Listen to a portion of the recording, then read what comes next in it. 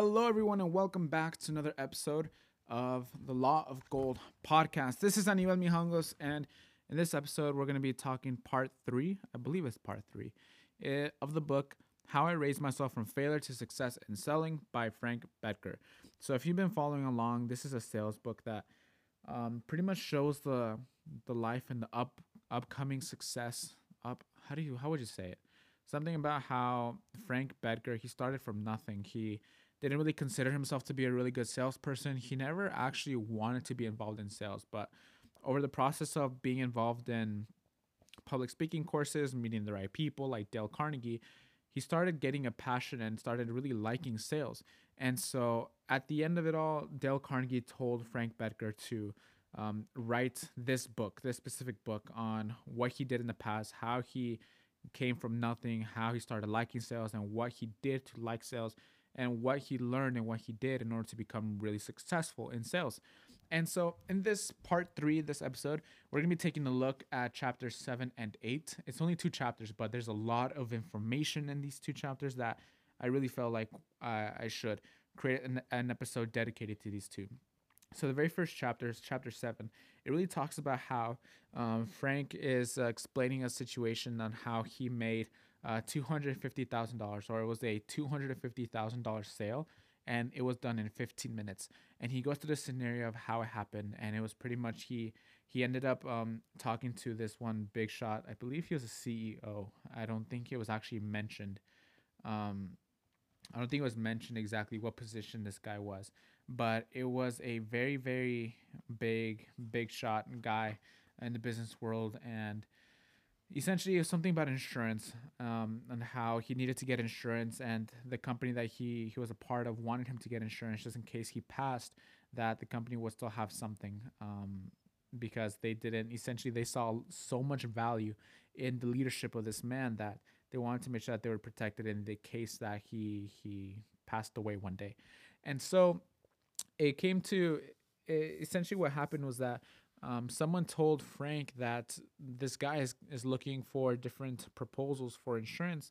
And although this man had already received a whole bunch of other proposals from other insurance companies, this person recommended that Frank submit another proposal. So of course, Frank, being the up and coming superstar, sales superstar that he was, he agreed, and he did something very, very different. As opposed to just drafting up a proposal and submitting it by mail, Frank requested to have an actual appointment, a face-to-face meeting with this man, with the head honcho of the business, and that is essentially what led to the ultimate close. So as soon as they met up, the head honcho, I'm gonna call him head honcho from now on because I don't remember his name, but essentially they sat down in the office, and the head honcho tells Frank that he already received a whole bunch of proposals from other people, and some even from his close personal friends, how they played golf every weekend, and that there was most likely no chance that Frank was going to get the deal because he already had close ties with other people that submitted proposals. So the head honcho literally told Frank that it was a waste of Frank's time, but also of the head honcho's time. So there was really no sense in Frank even being there. But of course, Frank continued the conversation and of course closed the deal. And the way that he did that was kind of astonishing. It was very, very simple. Like the title of the chapter says, it was a $250,000 sale in 15 minutes. And the way that it happened in the book, it actually explains the dialogue, the exchange that they had, but it was quite amazing. And it was more in the fact that it goes back to what we explained in part one and part two, that Frank really boiled everything down. He prepared a lot in what questions he was going to be expecting from the head honcho, and what exactly was needed, or what the head honcho desired. Frank got a lot of information beforehand, and it really comes down to that's why chapter 9 is actually really important too. Chapter 8 is really important too, because chapter 8 breaks down the conversation that the head honcho and Frank had in chapter 7, and he breaks it down into bullet points, and these are the reasons why the conversation happened, and most importantly, why Frank was able to close the deal and get the $250,000 life insurance sale in 15 minutes. Number one is make appointments. So, just like I said before, Frank had the option of just mailing the insurance proposal to the head honcho, but instead he made the decision to make an appointment and meet face to face. So that was the first determining factor of the ultimate success. And two, he was prepared. He made a big list. I think it was 14 questions that could have potentially come up. And out of those 14 questions, he received 11 of those. So he was extremely prepared and he was ready to face any kind of objection. And he was absolutely ready to cover any single topic of the proposal that could have potentially happened. And number three is, what is the key issue? So of course the key issue in this situation was the insurance plan. So at the very beginning, before even meeting up with the head honcho, he knew what was the reason for even meeting. Number four is keyword notes. He took notes. He knew what was going to happen. And Frank actually breaks it down even further in chapter 8, ABC. He says, A, remember points he wants to cover. B, cover them in a logical order. And C, be brief and stay on the main point. Of course, you don't want to be distracted. You don't want to go on tangents. You're there for a reason. You want to be concise. You want to be respectful of their time. And you want to stick to the point. Number five, ask questions. And this is what really is what I was saying before. Frank expected 14 questions, and out of those 14, 11 of those were asked by him and also by the head honcho. So he was prepared, and asking questions makes the whole situation a lot more conversational. I think that's one of the reasons why the deal was made, because it's not so much like a salesperson that's just pushing something on another person.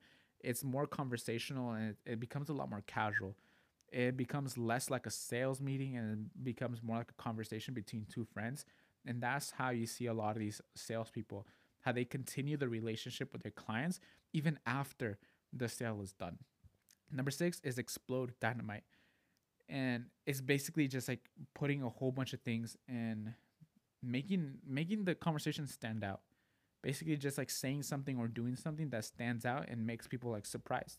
And in the conversation, the way that it was is that when the head honcho told Frank that he had already received a lot of proposals from a bunch of other people, Frank told him, well, if I were you, I would actually grab all his proposals and throw them in the trash. And so that was extremely surprising. And even when I read that, I was really surprised that someone would be so brave enough to say that, especially in a sales meeting, because that takes a lot of courage. And then number seven is arouse fear. So, like, if you've been following a lot of marketing and sales trainings, one of the things that I'm sure you have come across is that people really buy into something for two reasons. One, because of the ability to gain something, or also the ability to lose something. And by arousing fear, you're taking away something. You're giving them the sense that what could happen, what are the downsides if you lose this something. Number eight is create confidence. You want to develop that trust. And he breaks it down again in A, B, C, D. Excuse me. And he says A is be an assistant buyer. So you want to help him out. You want to be more like that friend. And that's why he says, if you were my brother, I'd say to you what I'm going to say to you now. So it's almost like painting a picture that you're not so much a salesperson. You want to say, well, if I was your brother, if I was a close relative, and that almost like subconsciously starts putting it into the other person's mind that, okay, let me think about it in that way. If you're my brother and if you're my brother and you think that I should do it, oh, you know what? I trust my brother. Therefore, I subconsciously start trusting you more. It's kind of like a psychological sales trick, but it works. And C is praise your competitors. This is something that I've actually heard a lot from other people, not just this book. Oftentimes, when we're met with a competition, or say, for example, like for me, for example, if I'm in a sales meeting and I'm explaining solar to a homeowner, they often tell me that they're talking to other solar companies to get solar for their home. And what Frank's saying is that you should praise your competitors. You shouldn't knock them down. You shouldn't say, "Oh, that XYZ company is trash and this is why we're better." Instead, praise them. The way that this book explains is that you can praise them, but immediately start going back into your pitch, your explanation. You don't want to stick too much into that, but you don't want to knock anyone down. It says, if you can't boast, don't knock. Being like, don't knock. And that's always a safe rule. And then D is what does it say? I am in a position to do something for you this morning that no other living person can do for you. Wow, that's actually pretty cool. It's a powerful selling phrase because it's again subconsciously playing into the mind that you're going to be able to do something that no one else could do. Therefore, they should be paying attention to you. And then point number 9 is express honest appreciation for your listener's ability. This one's actually pretty important because you want to build them up. You want them to feel kind of proud of themselves, almost like, oh, you're recognizing a certain quality of me. Oh yeah, that's amazing. And one of the ways that you can do that, especially in this kind of situation, like Frank was talking to the head honcho of the business, you can explain to them, oh, you're a big time person in this business. This business would be pretty much nothing without you. That's why everyone in your company is encouraging you to get this life insurance. Of course, because they want to make sure that you're protected. They need you in order for the business to be successful. And upon hearing that, the head honcho is going to start thinking, oh, you know what? Yeah, that is true. And they're going to start feeling good about themselves. So it's a lot of psychological tricks, but there's a big reason as to why Frank Bettger used them in his conversation. And he was able to close that $250,000 deal, even though the head honcho had already received proposals from his close friends. And it's incredible. It's one of the reasons why I actually encourage you to check out this book. Again, it's called How I Raised Myself from Failure to Success in Selling by Frank Bettger. It's amazing. I'm only into the book about a third of the way into the book. I'm on chapter 9, and it's been amazing so far. I can't wait to continue reading and continue bringing you some more content because it's going to be incredible. I'm learning a lot, and I really hope that you're learning a lot with me. So stick around for the next episode. It's going to be coming tomorrow, episode 4, and it's going to be great. So thank you very much for joining me on this episode, and until next time, everyone, I hope you have a fantastic day.